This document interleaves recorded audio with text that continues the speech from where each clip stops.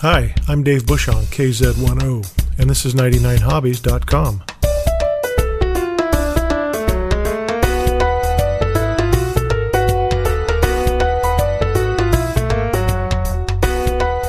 Hi, this is Dave, and welcome to 99 Hobbies. I have a conversation here with Rich Mitchell, N3II, from a November conversation that we had. I was fascinated by his article in QST, which is an award-winning article. He got the cover award, which basically means it was the best one in the whole issue. Or at least that's what the readers said. I had to talk to him. He was talking about building kits and how you can use it as a learning experience. And the whole concept was fascinating to me. It's easy to build something, connect point A to point B, but Rich's idea was that you can do this and basically do a subassembly test of everything, and there's not going to be any surprises when you hook it up. So, with so much fanfare, I'm going to stop talking, and here's Rich. This was fun. Hey, Rich, I'm glad that we had a chance to hook up. It sounds like you've been kind of busy lately. Yeah, this especially trying to answer all the questions that I've been getting from the articles really been keeping me busy. Yeah, but it's been a great experience.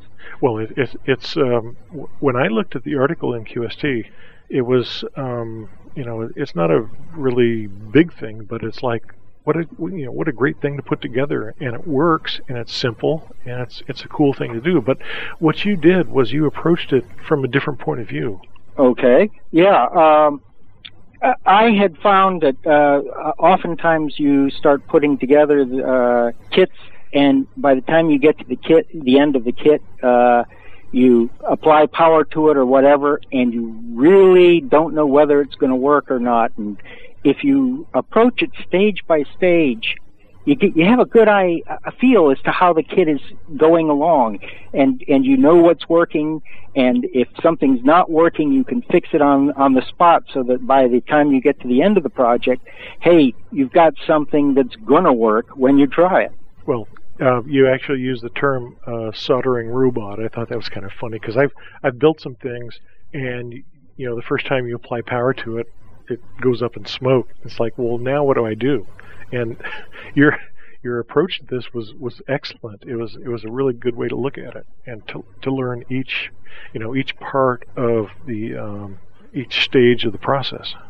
Yeah. Well, it's interesting. You had mentioned the soldering robot, and I began to think a little bit more about it. And the soldering robot is not really a bad thing. It might be, in my view anyway, one of perhaps, let's say, 3 stages of kit building. The first stage is the soldering robot, where you get good at soldering. You might call that a learn to build stage.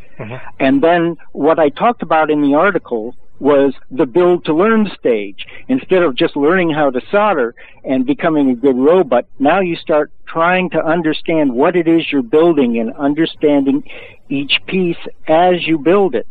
And then finally, you may get to the spot where you can build from scratch, where you really know enough so that you can actually design something and go ahead and put together a circuit and actually make a QSO with something that you actually designed from scratch. So being a soldering robot really isn't that bad of a thing. In my own experience, I find that often I go back to being a soldering robot. Let me give you an example of that. Sure. Right now, I'm building a K2.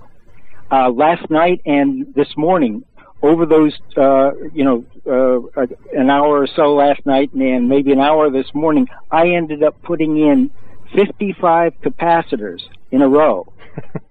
What circuits did those go to? Who knows? But that's what Elecraft said in their manual. Build it this way. And the K2, $629 for the kit. You don't want to screw it up.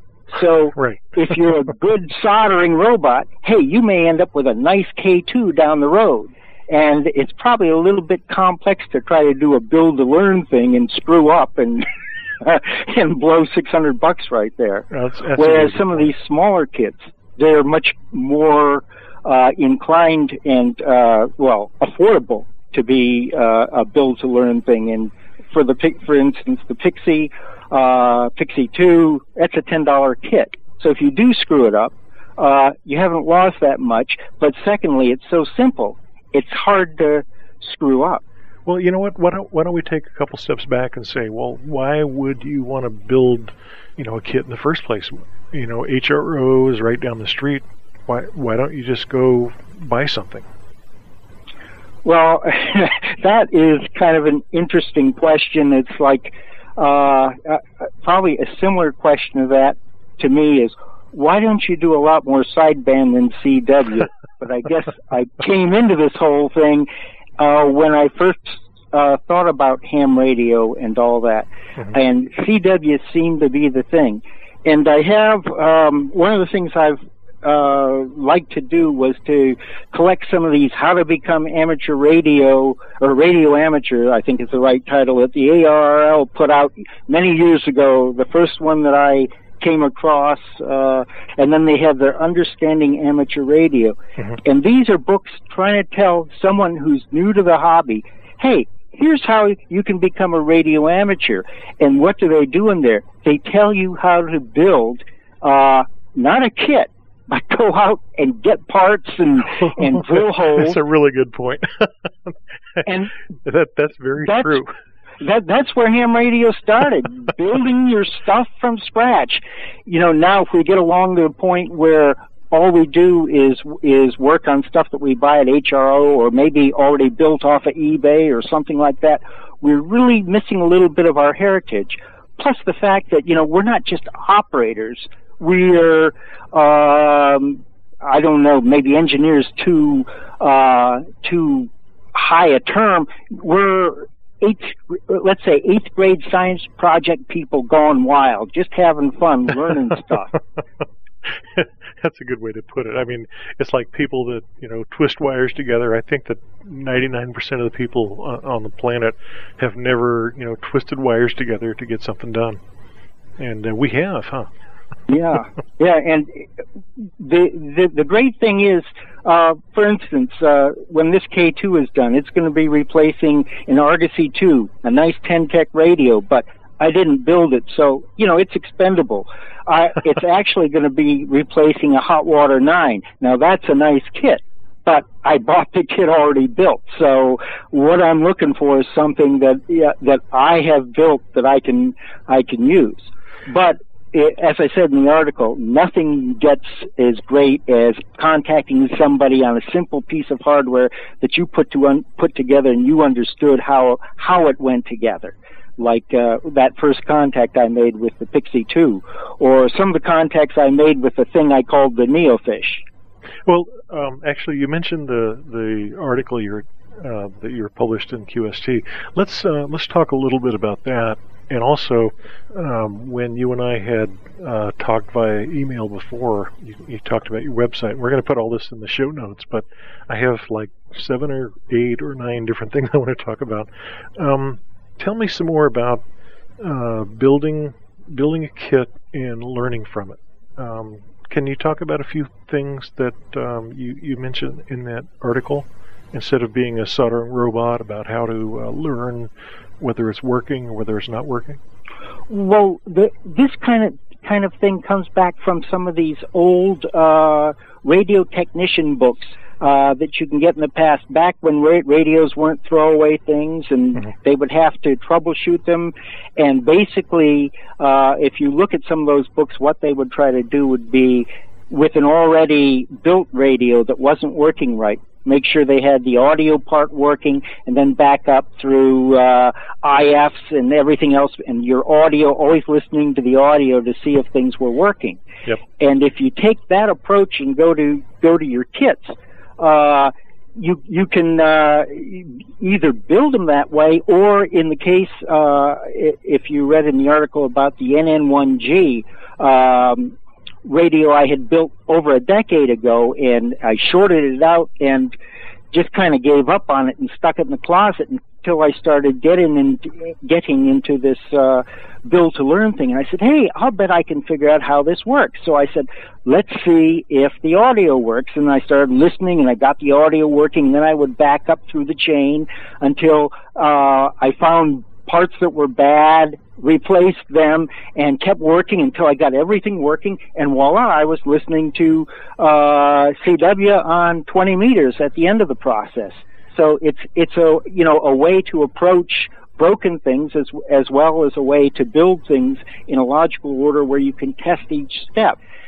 So that there is, no moment of truth, because it's been, as I said in the article, a process of truth.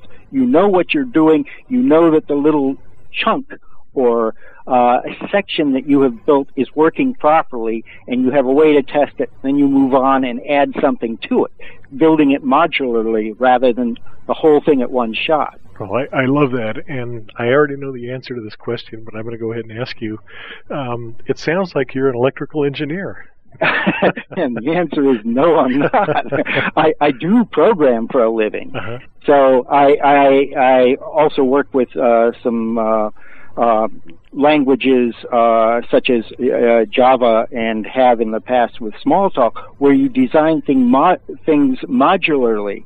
So you get a section working, then you add to that section, and then you're doing the same thing with hardware here. Building a module, making sure it works, and then adding to it, and making sure that works, so that you always have something that works before you move on to the next thing. And that seems to me a nice logical way to build a kit, although, like I say, on something like a K2 or something, it's just a little bit overwhelming to try to build it that way, Yep. And you don't really know what the designer had in mind for everything going on there. Yeah, that makes it a little bit tough, not knowing what you're supposed to do. But at least the thing is, when they put down the directions, solder this to this. Again, it gets back to that thing about being a robot. But if you want to learn from their design, I think that's a great way to do it. Yeah, and well, the thing you might say about the K2 is, even though you probably won't learn a whole lot through building, if you screwed up, they're going to have you go through a troubleshooting regimen, signal tracing through it. And if you start doing that, I'm sure you would learn a whole lot. Yeah. So, there's a good advantage to that, as well as the bad advantage of, hey, now you've got a broken radio that you got to get fixed. Yeah, you learn some good things and some bad things about your kit building ability. Well, most kits that the transmitter kits I've seen, the tuna tins and stuff like that, are for 40 meter CW. Do you think that's enough? I mean, you're going to have a really expensive receiver to listen to people responding to your tuna tin call on 40 meters, or is it really fun to build something like let's say a 40 meter transceiver? Well, I think it is a lot of fun. I remember when I built the Tuna Tin 2, that I took an old, I don't know if you remember the Neophyte receiver, and I think they now have a new upgraded Neophyte receiver, which was basically a NE602 with an LM386 amplifier chip. But I had an old one of those, and I married it with the Tuna Tin 2 and let the Tuna Tin 2's oscillator circuit provide as the local oscillator for the Neophyte. So the two were kind of locked together. Mm-hmm. And that was a lot of fun. Where you were listening, and the problem is you couldn't move too much because it was all fixed frequency. But making contacts with that, especially the first couple of contacts I made were in New Hampshire, and you're saying, wow, this thing's making New Hampshire. Georgia was like the next one. And, here I am in Maryland, so that's just kind of cool. It's funny because I was talking to somebody the other day about, we have cell phones and stuff, and I can call any place in the country I want to with a, push of a button. But there was a time when I ran upstairs and I told my parents that I talked to somebody, 4 or 5 states away, and I wonder if we've lost that magic that we used to have. Maybe we have. Well, part of I think the magic is if you're doing and I don't know if you do much with QRP and things like that, but if you don't go in there with, 1,000 watts out and all this, if you're working with maybe some of these small rigs that you've built by hand, let's say it's an Small Wonder Plus or a Pixie 2, if you want to go to the smallest, and you make that contact, it is such a feeling of accomplishment. You do that with I don't know, let's say if I had my Argosy running at 50 watts or something, that's no big deal. But to be able to do this, especially if you knew that the guy came back to you and he was dead on your frequency, so you couldn't hear him because of he was zero beating you, so you end up putting your finger on the crystal to kind of drag it down a little bit so you could hear him. It's just kind of neat to be able to do things that way. Well, you mentioned that, and I'll tell our listeners here that this interview that you've graciously given to me is in the middle of the sweepstakes in 2007, and I have to say that about a quarter of the people I've talked to are given the QRP signal. I've been working 40 meters CW, and about a quarter of them have been QRP, which I guess means 5 watts or less. It's like, oh my God, I have the bulb in the light over my head is 100 watts or 60 or something, but it's more power than these guys are putting out, and I'm hearing them just fine. And it sounds like you're a QRPer yourself. Well, the last 2 field days that our club has done, we have decided we activated an EOC, but we did it with QRP levels and battery power. And we have made a whole bunch of contacts, mostly CW, but the last field day, a friend and I were kind of up on the slope there, and we were working 5 watts out on sideband, on 80 and 40, and we made like I think it was well over 100 on each band. Wow, if you think about the power levels we're talking about here, it's battery powered and low power, more low power than most people even think about. It's amazing, and when this kind of stuff happens, whether it was Hurricane Katrina or the tsunami and stuff, it's like ham radio always comes through. It's like these guys show up with batteries on their backpack, and they get it done. Yeah, that's for sure. And it's playing with maybe even low power field days and things like that really gets you ready. And you sharpen your operating ability and your ability to fix things in the field if you have to, so that you're ready for the emergencies like that. Well, yeah, and I was going to ask you, do you think that ham radio has kept up with technology? I mean, we have cell phones, we have all this stuff, and usually people think about ham operators having a basement full of rack mount equipment and stuff. Do you think that ham operators have kept up with technology? I think so.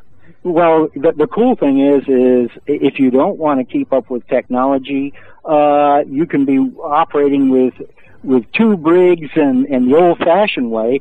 But one of the things that I have gotten interested in myself is something called software-defined radio, and this is kind of where the future is going. And one of the kits that I've been playing with, and this was also a $10 kit, is the kit that Tony Parks provides, the Soft Rock Lite, and that's the receiver version only. But I was able to put together a presentation for our club, and then we also decided to do the presentation at the Hamfest that we had last weekend. We had a number of people hang around, and we actually did it at noon, which for Hamfest nowadays is almost after it's all done, but we had like 20 or 30 people show up, and we talked about how we would build one of these Soft Rock Lights and do it in a stage-by-stage, build-to-learn style, so that you understood, let's get the oscillator going, and let's see how some of these digital things like flip-flops work to divide the signal down, that sort of a thing, until we get the the in-phase and the quadrature signal out, and then feed it into your sound card. All right. That's awesome. So You had a good turnout for that? Well, I think we did, especially since we couldn't get access to the room we wanted to do it in until noon, and usually about 11 o'clock anymore at Hamfest. Vendors are even beginning to, at least tailgaters are certainly starting to wrap up their stuff and think about heading home. And we had 20 or 30 people show up, and we talked about it, and we went through the demo. We tested the various stages as we built this SoftRock Lite receiver. And of course, the interesting thing about the SoftRock is there's also the transmitter, transceiver kit that you can get. Now that's up in the 30s of bucks, but still, here you have a kit that not only these aren't CW.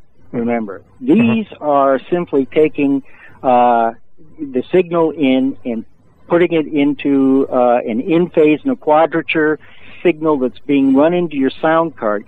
Your computer does all the work, and then if you're transmitting, the computer does all the work and simply sends back out the two signals, the in-phase and the quadrature. So whatever your computer wants to do, that's what you're listening to, whether it's PSK, whether it's sideband, whether it's CW, whether it's FM, all that, this little kit that you put together can do anything that your software can do. That's why it's a software-defined radio. Well, I'm glad you mentioned that, and I'm thinking that some of our listeners here are going to think, that's not really something I don't want to be an electrical engineer. But that's not the case. What you're saying is that you can put a certain amount of effort into this, and then let the computer do the rest of it, and you can still have the fun, right? Right, and the cool thing about if you're getting into software-defined radio is like my buddy who was he did like the second half of the presentation. Basically, he set up his laptop there, and he said, okay, let's start out. And he puts a program called Rocky on there. And he starts showing how Rocky works. He says, well, let's say I'm tired of this radio. I want a completely new radio. He switches to a different program. Now you have a totally different radio using the same hardware in. And these are all free software that you download from the internet. And he went through 5 different radios that he had running on Windows platforms. And I had one that was running on a Linux platform, and there's a couple others there. These are, free downloadable things that, you pick the ones you like, and if you don't like it, tomorrow you download another one. Yeah, it sounds like a brand new era of experimentation. If somebody is like tired of doing one particular thing, it's like, well, let me check this out. And it sounds like it's a brand new frontier. Yeah, I think so, and I'm just fascinated by how it works. And of course, part of the thing is you want to have a computer that has a halfway decent sound card usually. And I've gone out and gotten some better sound cards. I got some off of eBay and so forth, but because the better the sound card you have, the more of the signal you can see. But the coolest thing would be, like, if I were to turn on my SoftRock now and put the Rocky program on, I would have the spectrum going across, well, it's probably a little too late for that now, but I would, had I done it a little earlier today, I would have seen a spectrum that may be 48 kilohertz wide or wider than that, depending on my sound card, of all the signals of the sweepstakes going by. And I could record those to a WAV file, and then at my leisure later on, go back and look at that whole spectrum and pick any signal that I wanted to listen to on there and listen to it, down the road a ways, after the fact, but you still have captured the whole thing. You probably would have heard me trying to call all these people that don't answer me. Yeah. But yeah, it's a great way to go. And one of the things that the Rocky program in particular has is a sideways waterfall that's going across, and it's crisp enough that if the person is sending it, let's say less than maybe 30 words a minute, you can actually see the dots and dashes coming across the screen. And for me, when I'm looking for a rag chew, I just look at the spectrum there, and I look for, and they stand right out, a C and a Q, and multiple times going across, and you say, and all you do is click on that one, and then you're voila in a QSO with them. Oh, that's awesome. And the thing is that a lot of times people are thinking that, well, I don't want to download new software on my PC and have to learn how to use it, but it essentially, in this case, would make it so that they would find somebody that they could have a rag shoe with in CW, whether a CW or voice or whatever, huh? Oh yeah, and if they're interested in the software-defined radio, probably the Rocky program is the simplest and most intuitive.